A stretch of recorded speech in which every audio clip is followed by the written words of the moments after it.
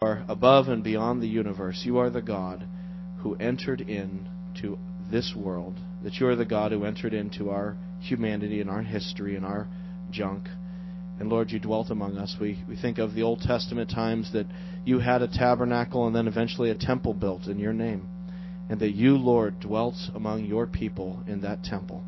That you, the great Creator, would allow yourself to be to interface with your people in that building.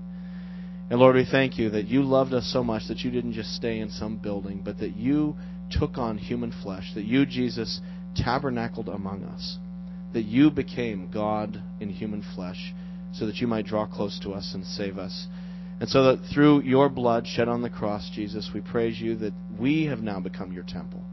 That you have a temple on earth today, but it's not a building in Jerusalem. It is your people, Lord, that we are the living stones and that you inhabit us. What an amazing thought that we would be the dwelling place of God on earth. And so, Lord, we praise you this morning that Jesus Christ has forgiven our sins so that we can be made holy, because we know, Lord, that you cannot dwell in an unholy place, but that through Christ and his blood and his righteousness we have been made worthy through him to be your people. And so, Lord, we pray that you'd make us a holy church, that you would make us a righteous church. God, we are grieved this morning at the ways that we fail to live up to the glory of Jesus. Lord, forgive us for the times we've been jealous this week. Forgive us for the harsh words that we've spoken just flying off the handle. God, forgive us for the complaining and grumbling that we've done like the Israelites this week. Lord, forgive us for our greed, for our lust, for our pride. Lord, we pray that we as a church would be holy. We pray that the power of the Holy Spirit would write your law on our hearts so that we would be able to obey you, Lord, as your faithful people. We want to be a holy temple. We want people to see us in the community and see that our lives are different, not because we're self-righteous or religious, but because we're holy and loving and righteous in your eyes. Lord Jesus, we know that this temple that you're building is not just confined to us, but that you are building this temple all over the world. And so we thank you, Jesus, that your glory is going forth. That's what we're here in Missions Week doing, is just thinking about your temple being built around the world. Lord, we want to pray for one of our missionaries, their missionary of the week this week, Wanda McLean down in Florida, who is working with the Jesus film to spread that film around the world as a way of introducing illiterate peoples to Jesus through the power of that movie. And so, Lord, we pray that you'd bless her, strengthen her, care for her health. And, Lord, we pray for one very hostile place in particular that's very closed to your temple. We pray, Lord, for one area in this world in particular that just seems resistant to the gospel, a very unreachable place. We are praying, Lord, for the South Shore of Boston, that this would be a place where your temple would be established. That here, Lord, on the South Shore, that this place that among all places in America, as our speaker was reminding us last night, is so statistically closed to the gospel of Christ. We pray, Lord, that your gospel would be established here. We pray, Lord, for revival. Lord, we have in our minds specific neighbors and family members and co-workers who are lost, and they need Jesus, and they need his forgiveness and his power in their lives. So, God, we pray that you would do something here on the South Shore of Boston. Lord, I pray for our own congregation. I pray for those who are sick in our midst and struggling. God, we pray that you'd lift up Orville and Connie as they battle against cancer. Lord, I pray that you'd heal George. Lord, I pray for Laura Els and Amy Fulton with the pain they're having in their arms. God, I pray that you'd heal them. And God, for those who are here this morning with other burdens, who are just crushed under the stuff of life, God, I pray that you would lift them up this morning by helping them to see Jesus, that they would set their hearts again on the kingdom of God and trust you. And Lord, thank you for our speaker this morning. Thank you for Scott for the way he blessed us last night. And we pray now as he comes to open up the Word of God to us, that your Word would speak to us yet again. Lord, we pray that you, Jesus, would reveal yourself through the Word. May your Word have power to awaken us. Lord, I pray for those who don't know you, that through your Word this morning they would see Jesus really for the first time, that they would come to love him. And so, Lord, bless Scott and bless this time. We pray all this in Jesus' name. Amen. Well, any children here, kindergarten to second grade, can be dismissed to Children's Church and Kids Choir. And it's my privilege to introduce our guest speaker. This is Scott Hafemann. Come on up here, Scott. If you were here at the missions banquet last night, you got to meet Scott and hear him.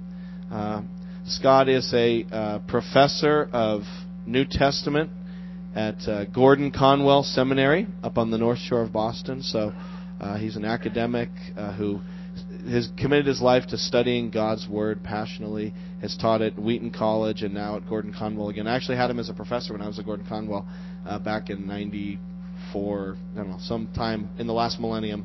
He was teaching there, and it was just a great professor. I said this last night, but one of the things that and I think most students appreciate about Scott is just his zeal. He's so mild-mannered until he gets the Bible in front of him and gets behind a podium, and then he's just like rabid about God's truth, and he's so passionate for God's Word. It's just infectious. It's infectious. You want to love the Word of God like he does. But not only that, he's a missionary. He started with a few couples that he knows. He started a mission organization to Chad in Central Africa, where they are. It's called Mission Chad, and their goal is to reach out to the orphans in Chad. As Scott was telling us last night, 1 in 16 people in the country of Chad is an orphan. Because of the AIDS there and the poverty and the problems that are there in that nation. And so with a life expectancy of 48, there's a lot of kids without parents, without families. And so he's trying to put children in homes, Christian homes. They've started a Christian village for orphans there, which is really a cool thing. So he's not just an academic, he's also a practitioner of what he believes in very practical ways. And if you were there last night, this is all I'm preaching to the choir, because you know what a blessing Scott was to us. So we're excited to have you here, Scott, and thank you for coming and opening God's Word for us again. And can we welcome him? Let's clap and welcome Scott.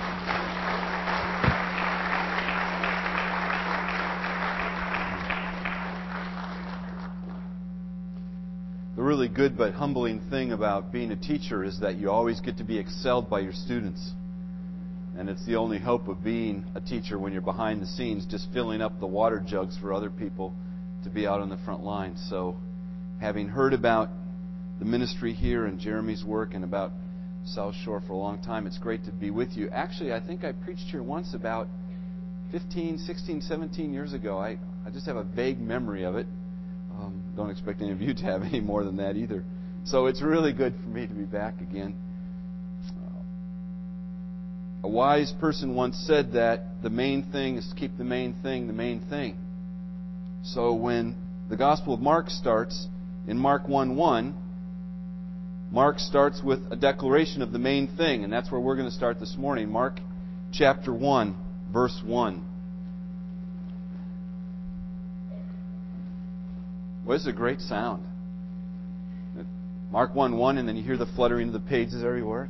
You just want to rest, and it's a great sound. People opening up the Scriptures around the room.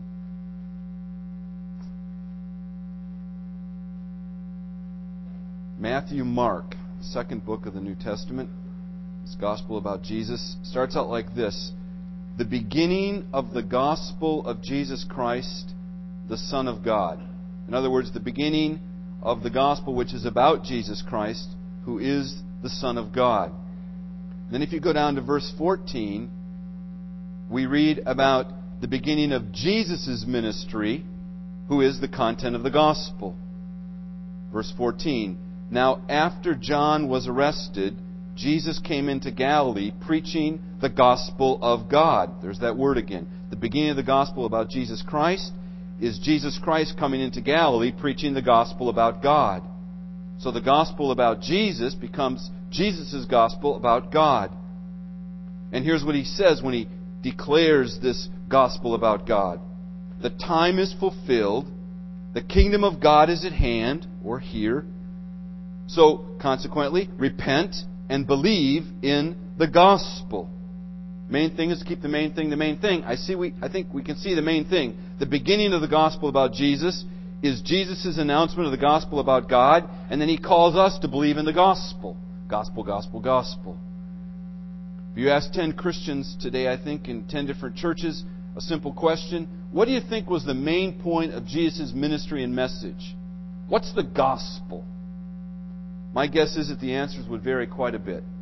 Love, forgiveness, Jesus is the divine Son of God, peace with God, peace with one another, the cross, reconciliation, miracles, be purpose-driven. Don't be left behind. God loves you and has a wonderful plan for your life. That's what we used to say in the 70s. All these things, of course, are aspects of the ministry and message of Jesus, but not its main point. The main point is clear, isn't it? It's the gospel. It's the gospel about Jesus, which Jesus announced is the gospel about God. Jesus' main point was not about Himself. His main point was about God the Father. And He announced the time of waiting, the time of anxious anticipation is fulfilled. It's here. The time for waiting for God to show up and show off to rescue His people has arrived. Therefore, the kingdom of God is at hand. That's the gospel. And so as a result, we should repent and trust in the gospel. The Gospel of Mark makes clear that Jesus' mission begins and ends with the gospel. And the content of the gospel is the kingdom of God. So Jesus' ministry, His mission, and the mission that we carry out in His name, Missions Conference, is all about a word, isn't it? This word, gospel. And if you've been in the church for a while, you know that this weird word gospel that only Christians use until Nashville got a hold of it. Now you can sing gospel, and you can have Academy Awards that have gospel categories. Everybody knows about the gospel. So I suppose even if you're not in the church, you know that the word gospel means good news. But what is the good news of the gospel? I mean, if you were one of the 10 people that I asked in one of the 10 churches, what's the gospel? What would you say in a sentence or two? How would you unpack the fact that God's kingdom has arrived? What would you say it means to be a Christian? To be a person who, because God's kingdom has arrived, you have repented and you have trusted in the good news, the gospel, that the kingdom has arrived. So because the kingdom's here, you trust in the fact that the kingdom's here.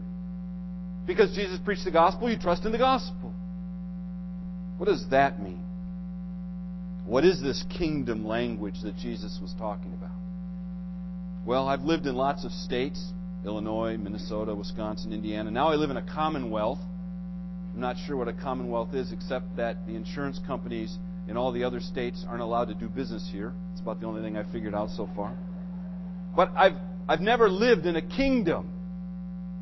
I've never been under the sovereign rule of a king.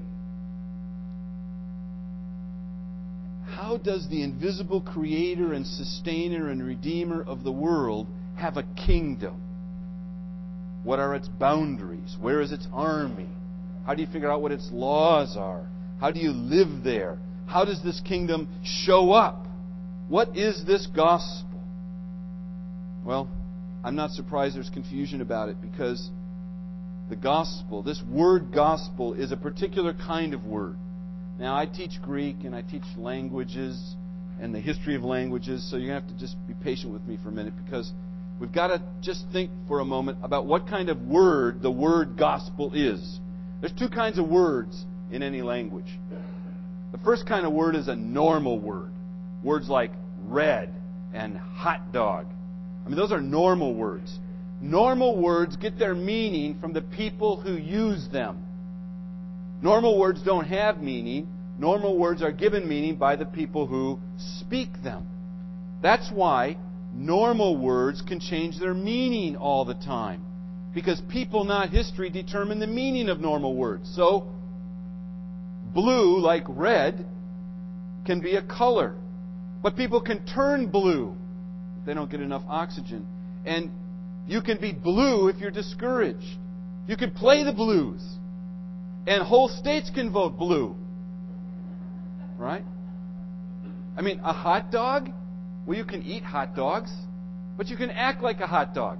At least if you're from Minnesota. We used to say, don't be such a hot dog. Then when I moved to California the first time, I found out that you could surf like a hot dog, which didn't have anything to do with bragging or boasting or showing off. It had everything to do with the way you put your feet on a surfboard. A bear is an animal, unless, of course, there's a bear market. And in 1920, gay meant happy. But if you said, last night I went with my gay friends to a gay party, it would mean something else. Because normal words can have as many different meanings as the people who use them.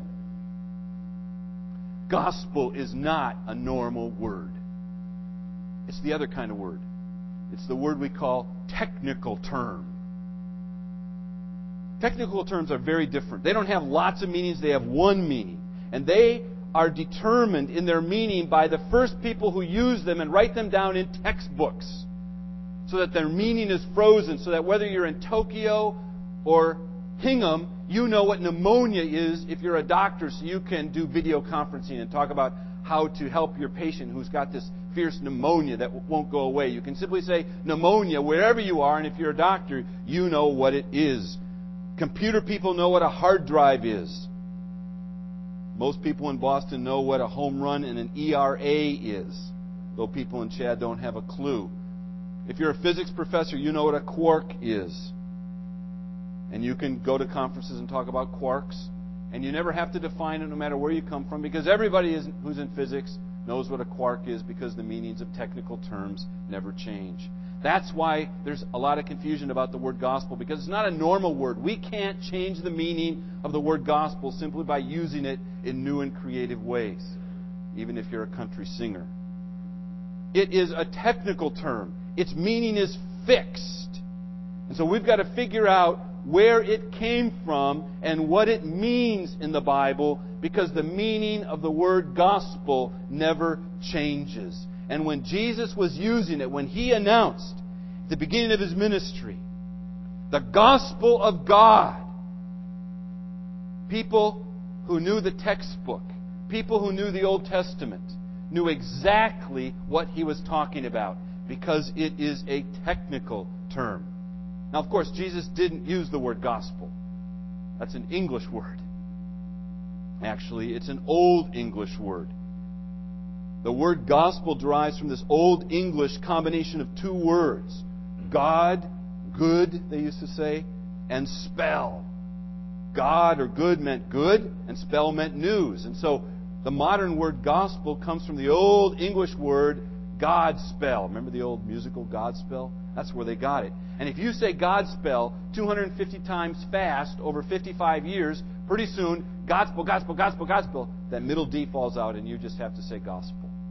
So by the 12th century, English speakers are now saying gospel instead of Godspell.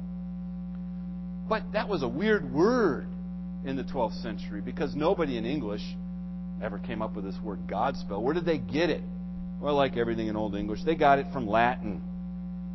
And these Latin people, they simply translated the Greek. Because there's a Greek word which means good news, euangelion. And that was translated into Latin as evangelium. And evangelium meant good news. And so when they took this over to our English speakers in south of England, they said, well, if evangelium means good news, we'll just translate it in English as good, God, plus news, spell, Godspell. And so gospel comes from Godspell, which comes from evangelium, which comes from euangelion.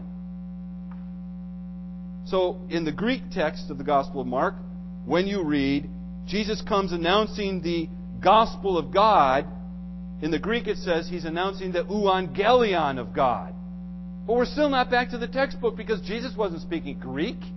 He didn't say euangelion. He was speaking Hebrew, or probably if he was out in the street, a dialect called Aramaic. So you go modern English, Old English, Latin, Greek, Hebrew. Now we're back to the textbook. Where does this Hebrew word, good news, come from? And you probably guessed. It's your theme verse for this year's missions conference. The textbook definition for the word gospel comes from Isaiah chapter 52, verse 7. When Jesus announces the arrival of the kingdom, when He announces the gospel of God, He is quoting Isaiah chapter 52, verse 7. So let's go there and read the textbook. It's just like a physics textbook. It's just like a computer manual. Here's where we get the definition, gospel, for the technical term. Well, context is king, so let's read Isaiah 52:7 in its context. Let's start with verse 1. Awake, awake, the prophet says to the people. Wake up, get ready. Awake, awake. Put on your strength, O Zion. Put on your beautiful garments. Get dressed up. This is a special day that's about to happen. O Jerusalem, the holy city, for there shall no more come into you the uncircumcised and the unclean. That's a way to characterize Israel under the Old Covenant. Covenant breakers. The nation as a whole, who, though they're circumcised in their flesh, are uncircumcised in their heart. They've lived in centuries of rebellious idolatry against God, and hence they are unclean, separated from God's presence. But there's a great day coming. Wake up, get ready, get dressed. This day is coming where no more shall enter into the holy city people with uncircumcised and unclean lives. Now you're going to welcome a new kind of people into your city. So shake yourself from the dust. Get up, O captive Israel. Loose the bonds or the chains from your neck, O captive daughter of Zion. For thus says the Lord, you were sold for nothing, and you shall be redeemed without money. For thus says the Lord God, my people went down at first into Egypt to sojourn there, and the Assyrian oppressed them for nothing. Now therefore, what have I here, says the Lord, seeing that my people are taken away for nothing? Their rulers wail, says the Lord, and continually all the day my name is despised. Therefore my people shall know my name.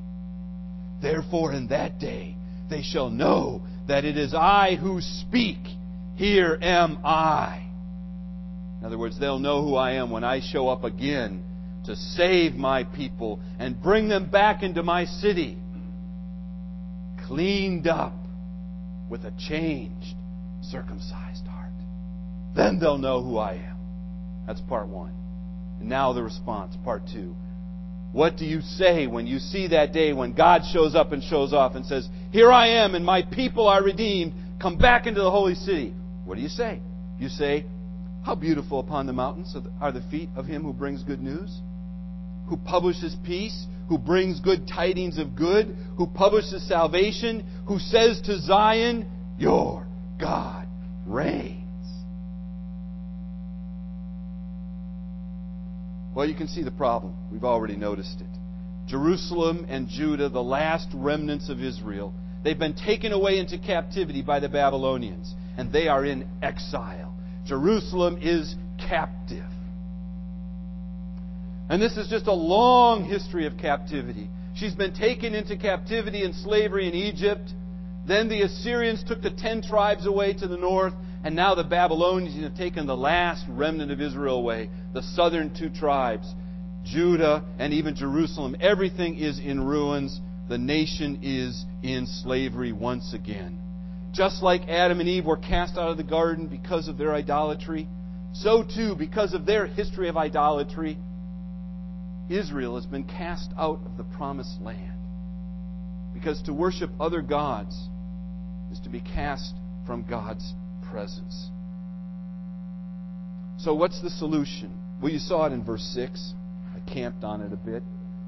Just as God had revealed himself to Moses in the burning bush, remember that? And he said, I am who I am, which means I am the one who is always with you to lead and guide and provide. So just trust me now as I take you out of slavery back to the promised land. I am who I am. I am the one who is always here. Just as he did that back then to Israel in slavery in Egypt. So too, God says, there's coming a time when I'm going to show up and show off again, and I will speak, and I will say one more time, here am I. Right? I am here, I am that I am, here am I. I think you get the connection. In other words, look at me. That's what that phrase is literally. In fact, we've done everything but mention a Hebrew word this morning. We've done some Latin and some Greek and some English. So let's do one Hebrew word. Hineni. That's the word that says, look at me. Here I am. That's what God says here. There's coming a time when God's going to show up and show off, and He's going to say, Hineni. Here I am. And when I come to save. Then they'll know who my name is. Then they'll know what it means that I am here to lead and guide and provide. Because all during this exile, all during this history of judgment, it looked like God was a milquetoast deity. It looked like He was some second-rate God who couldn't help His people. As God said, His name was being despised among the nations because His people were in exile. But nothing could be further from the truth. God is no weak, second-class deity. Israel was not in exile because of the weakness of her God. She was in exile because of the strength of His judgment. God brooks no rivals. He doesn't wink at sin. He accepts no idols in His temple. And that's why Jeremy prayed the way he did. That God would make His temple today, us, holy. God accepts no mistresses competing with His people for their affections. And so Israel was not in exile because of the weakness of her God, but because of the strength of His holiness and His resolute commitment to judge the world, including His people, to magnify His own name.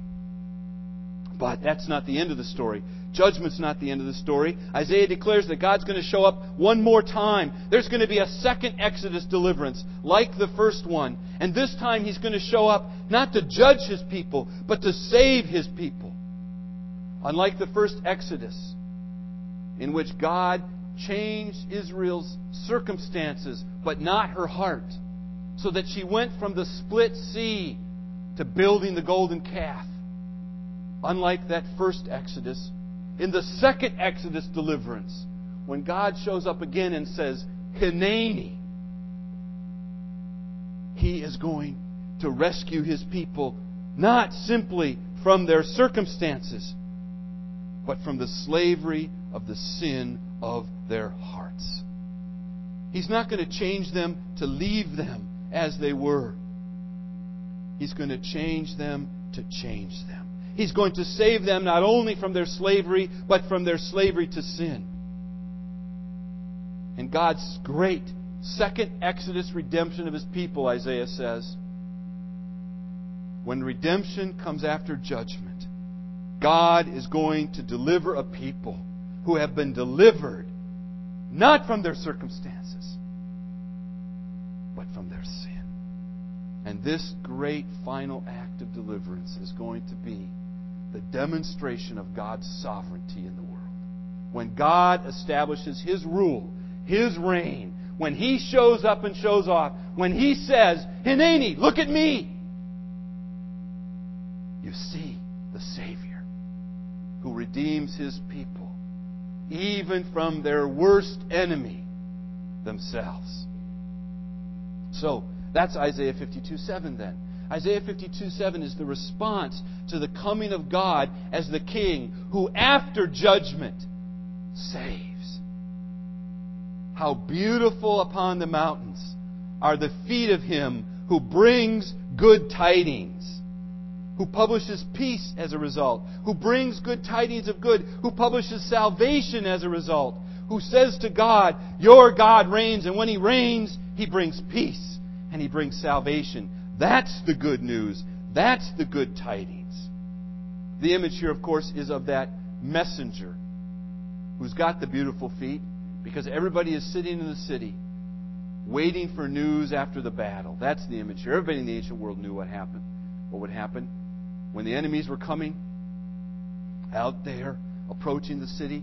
The king would assemble his army and he would go out to fight the enemies, to protect his people back in the town behind the wall. And while the king went out with his army to fight the enemies, you just had to wait. And you had to ask yourself, who's going to win? If the enemy's king and the enemy's army wins, we're doomed. Because the next thing we'll see show up over the hilltop is going to be the enemy. And then we will be taken captive or slaughtered. But as we look over the hill, if we don't see the enemy coming, but instead we see our messenger running back with the good news that our King is won, then everything will be saved. And we will live in peace. And so that's the image that Isaiah uses here. Waiting for the messenger after the battle to declare whether or not our King has won or whether or not we should get ready to be slaughtered by the enemy. And Isaiah says, when you see God show up again, Hineni, there are going to be beautiful feet who are going to bring unbelievably good news to us. Because this messenger will declare to us, God's people, your God reigns. He wins. Peace, salvation comes after judgment. Our God has won the battle. We have been rescued from our enemies. But remember how the text started. The opening verse of Isaiah 52 makes clear that when the person with beautiful feet announces that our God reigns, the enemy whom has been vanquished is not an enemy without. Our battle is not with others. Israel went into exile not because of the strength of her political enemies, but because God had used Israel's enemies to judge Israel herself for her own idolatry and her own rebellion against God as Israel's only rightful sovereign and loving king. We are the enemy. We have met the enemy. And he is us.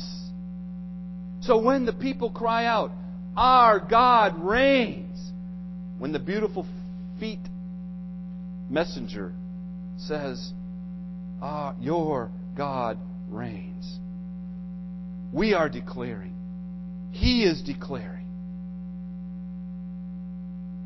that our God has now shown up and shown off to rescue us. He reigns in judgment, true.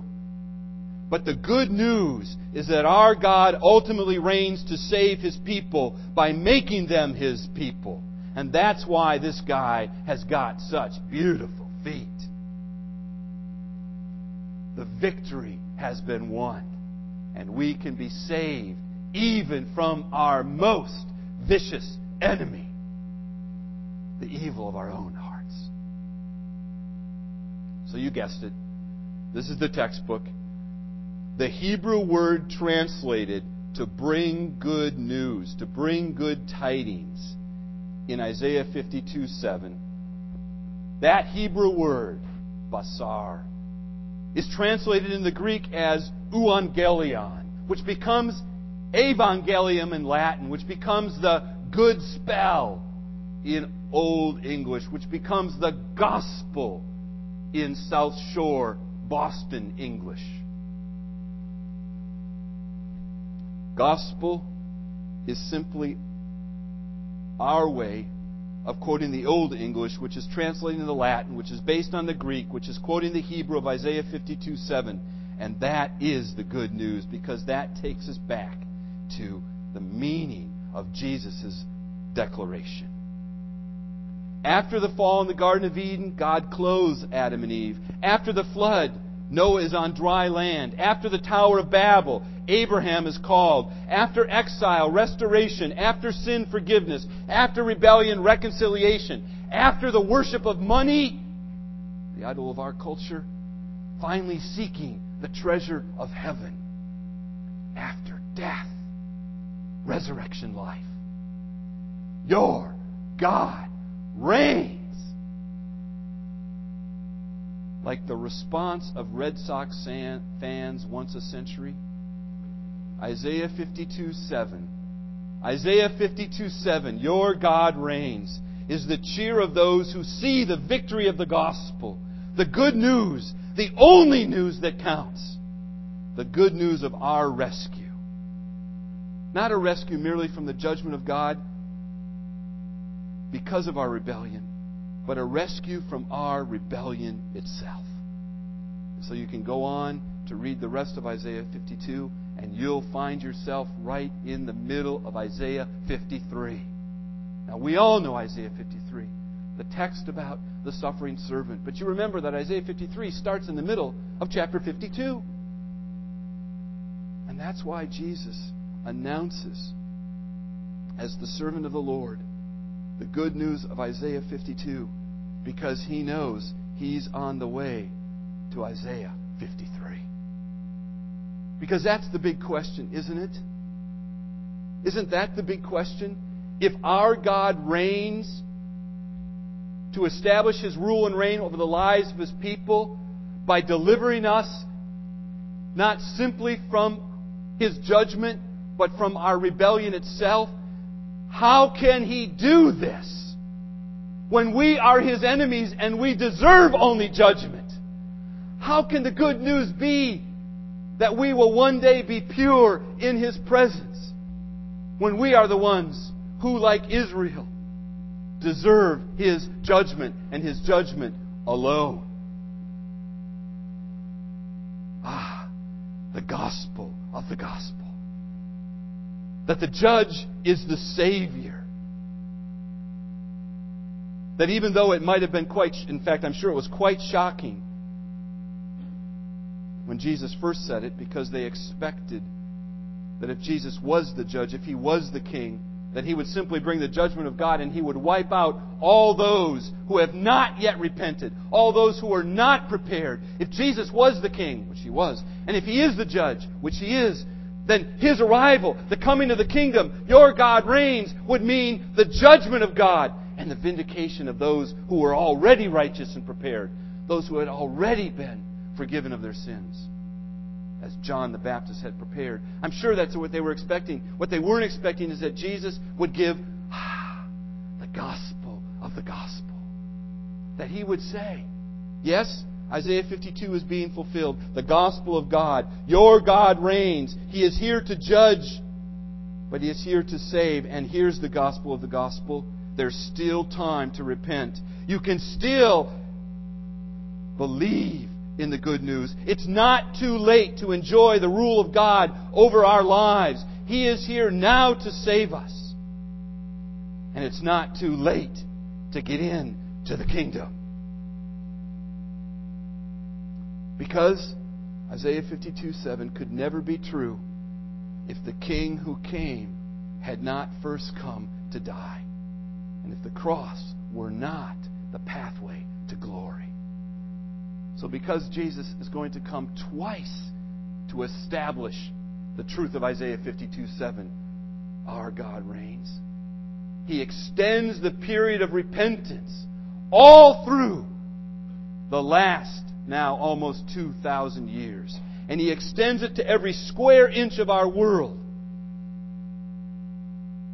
so that every place and every time now, as the Lord tarries, may be a time and place of repentance. This is the mission of God's people, to spread the good news of the good news to the ends of the earth before Jesus comes again. And that's why last week Seth reminded you that your feet are beautiful, because Jesus' feet were so beautiful. He announced good news, and then He gave the good news about the good news. That God has come, Hineni, in His Son, to judge and to save. But there's still time to be saved, so that you won't be judged. The good news of the gospel. So we're in Chad in January, and we're in the Whitcliffe compound, taking a break between the other things we're doing. And we found out that this family is coming in from the bush, and they're going to be right in the apartment next to us. And we hear their name, and my wife gasps, and she says, "They're from Hineni." Hineni? Here I am, look at me. No. My college and career age youth group. We used to call ourselves Hineni. Well, why? Did you think you were God? No, of course not. There's one other person in Isaiah's book who calls out Hineni. Do you remember who it is? Isaiah himself. Remember back in chapter 6, verse 8, when God came with the burning coal and He touched Isaiah's lips and He said, "Your guilt is taken away. Your sins are forgiven.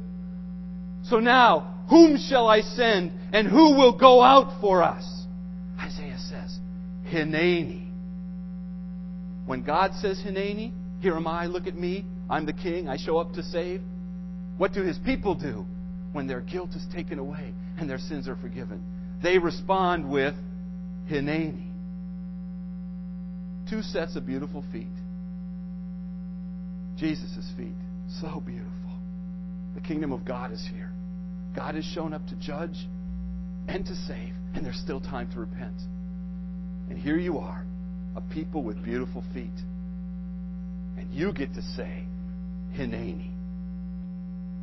Like that couple in Chad who said Hineni 20 years ago, and God said, "Go to a village you've never heard about and translate the Scriptures into a language you never knew existed, so that your brothers and sisters there can read my word in their language and say themselves, Hineni."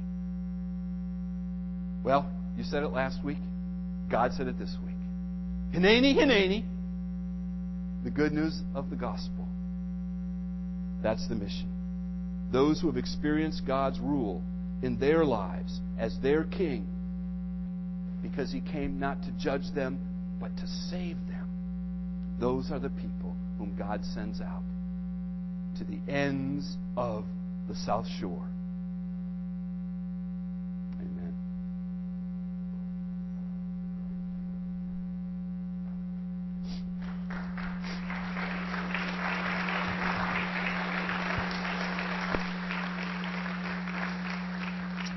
We're going to close the service now with a special number from our kids' choir. So they're around here somewhere.